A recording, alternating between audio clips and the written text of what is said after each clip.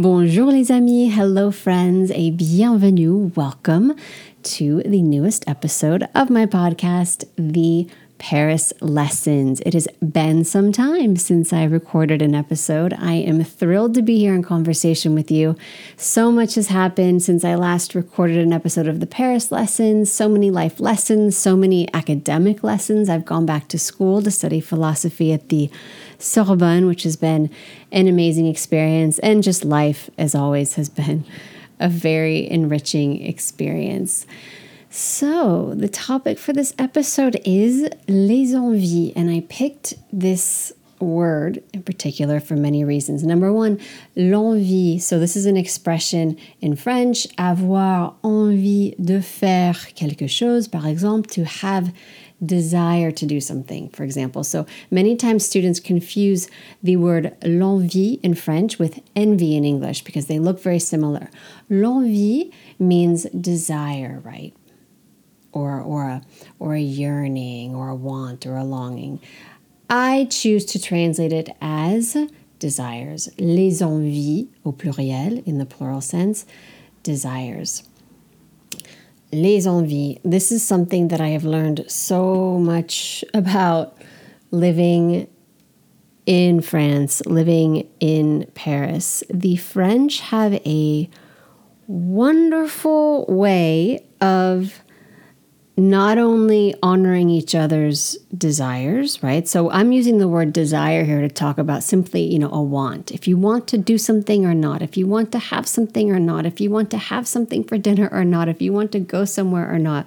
They have a wonderful way of honoring one another's wants, desires, and in turn that gives them the opportunity to honor their own desires. Something that strikes me every time that I'm back in the States and, visiting friends and family is this sort of a more indirect way of communicating there. Of course, I'm generalizing a little bit. Specifically, women, we have a tendency, Anglo-Saxon women, to, really people please. And the greatest problem with that I have seen in my own life experience and now juxtaposed against my experience living in France, which is such a different way of living with our wants and our desires, is that slowly, this people-pleasing chips away at your connection with your desires, with your envie. And this is a problem because this starts to make us feel small inside. And this also starts to create a life that doesn't really resemble what we want our life to look like or what we want our life to be filled with. And then added to that, rarely are we ever applauded for being people pleasers. I was thinking about this the other day. I was a people pleaser for a very long time. It's something I still have to observe. I check in with myself now and then and make sure, do I really want to do this? Do I really want to go to this party? Do I really want to spend time with this person? And on Anglo-Saxon ears, I might sound a little bit harsh, but it's not harsh. It's just being in touch with what you want and with what you need. So I'll circle back to what you need in a second. But we're, aside from the occasional, wow, you're always so supportive or you're so easy to please. We're rarely lauded for being people pleasers, for being easy. And it's funny because I shared this story on an Instagram live recently. So if you're one of my students, or if you've been listening to this podcast for a while, or if you've read any of my ebooks, you've heard me talk about my best friend Xavier, who's obviously French. We met in New York years ago when I worked at a French gallery in Soho. He worked there too. So Xavier has known me since, he's known me for close to 20 years. And it was so funny. We spent some time in the countryside recently and we were deciding what we were going to cook for dinner. And I actually love garlic, but I just wasn't in the mood for garlic. And so he wanted to make a pasta dish with garlic and I wasn't in the mood for it. And I just literally said that I just don't feel like having garlic today. And he turned to me and he laughed a little bit and he said, You were so much easier when you weren't so French. And I obviously was proud of myself when I heard that, and we had a good laugh, but I was proud of myself because that was a long time coming, me being able to get out of this habit, this rut of saying, whatever you want, sure, whatever you want.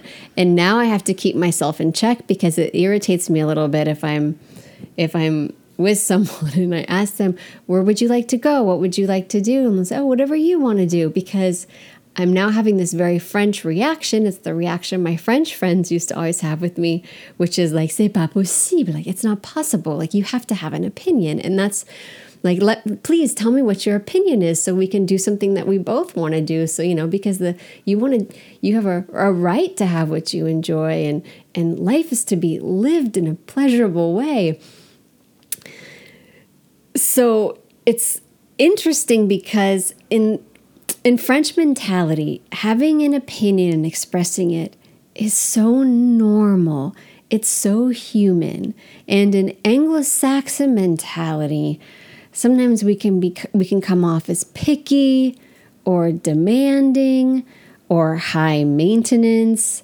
So when I was thinking about what I wanted to share with you in this episode, that term high maintenance came up for me. And that really, really activated something in me, because that reminded me of when I was dating in the United States. As a female, I always had this sort of fear of being high maintenance. If being high maintenance means, knowing what you want and expressing what you want, then be high maintenance. Because the thing is, this goes in line with what I was saying earlier. If you're being a people pleaser, or if you're trying to be easygoing or not be high maintenance, you might feel like you're making life easier for everyone. But in the end, what's happening is you're not really letting people get to know you, and you're giving a lot of your creative power over your life away. And my example I just gave of being with Xavier was, sure, about pasta, what we were making for dinner, but I'm a big believer in the fact that it's the little things that are really important in our lives. Our lives are the cumulative effect of our thoughts, our decisions, from the little things to the big things. And most often, I think that it's that our lives essentially end up being those decisions that we don't think are big decisions, so we don't think about them, Like, do you want to go to this party tonight? Sure. Or doing things out of guilt or obligation. So living in France has really helped me to get in touch with what I want, what I don't want, what I love, what I appreciate less. And this was not easy. And if there's anyone who is listening to this right now thinking, well, I don't really know what I want, please don't feel strange, because that was me for a very long time. I realized that I had become so used to people pleasing, so used to, really wanting to be accepted, that I had made so many little, in quotes, decisions where I was really just, sort of going with the flow or being easygoing, that I got out of touch with what I wanted. I got out of touch with mes envies, with my desires, with what I liked and what I didn't like. So I started to play this sort of fun game with my close friends, and you can always count on your close French friends to be on board and listen when you have an opinion, because they have theirs too. So you've got to be ready to listen to theirs too, which I love. It's so freeing. It's so much fun to say, no, I don't feel like doing that tonight. No, I don't feel like eating that. Actually, no, I know that everyone likes to go on vacation in that spot, but I'm not a beach person, or whatever it is. That's part of what makes you who you are. And in order to really get more in touch with mes envies, with my desires, I had to kind of just get to know myself all over again. And then the challenge that I found with that was, I was so busy as a new entrepreneur when I first moved here that, aside from, making time for sleeping and basic basic things, I hadn't carved out time to sort of like, kind of like date myself, if you will, to get to know myself again and really get in touch with mes envies, my desires, my wants, my longings, my wishes.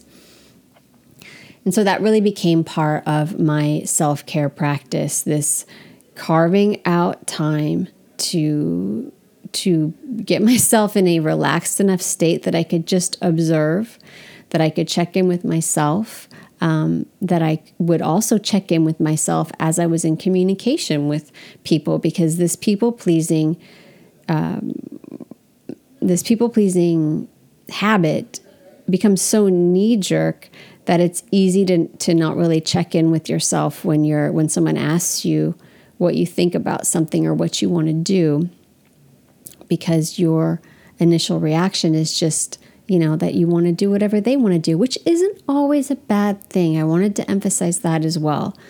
That's not a bad thing. That's not an ugly tendency to have. It's really a beautiful thing to want to make people happy. That's a wonderful quality to have. It's a beautiful thing to have so much empathy that other people's happiness or fun gives you happiness or is fun for you. However, it's also, I think, very important in order for us to stay centered that we stay in touch with our envie.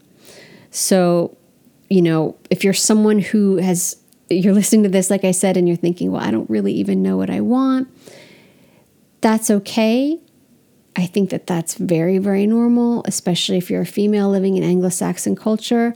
What I can recommend to you, what worked for me was, creating moments of peace in solitude during my week, like taking a walk. As I said, sort of checking in with myself, knowing that I had to check in with myself when someone asked me what I wanted to do, or if I wanted to go to a certain place or eat a certain thing, or if I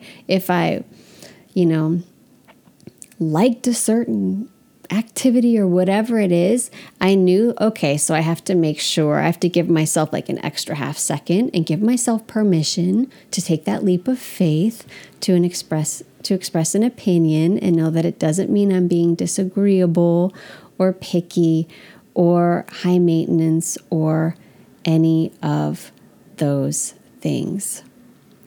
It's really important to always create time to get to know yourself.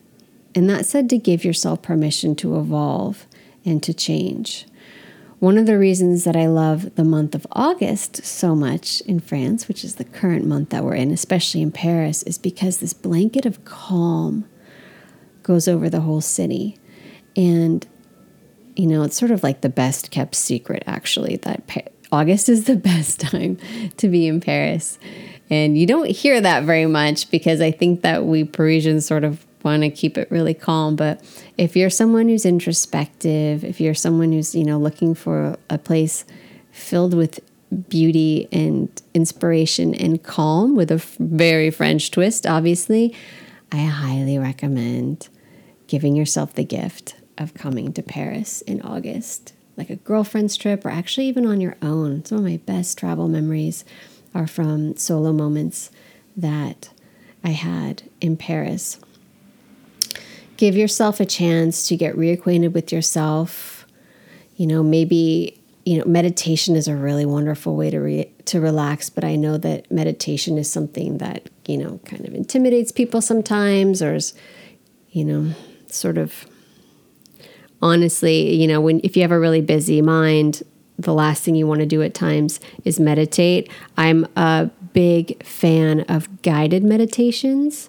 There's a wonderful, wonderful thing in France that I share in my well-being course. It's actually, you can find it throughout Europe, but it hasn't taken off in the United States. I'd never heard of it in the United States. It's sophrology, la sophrologie.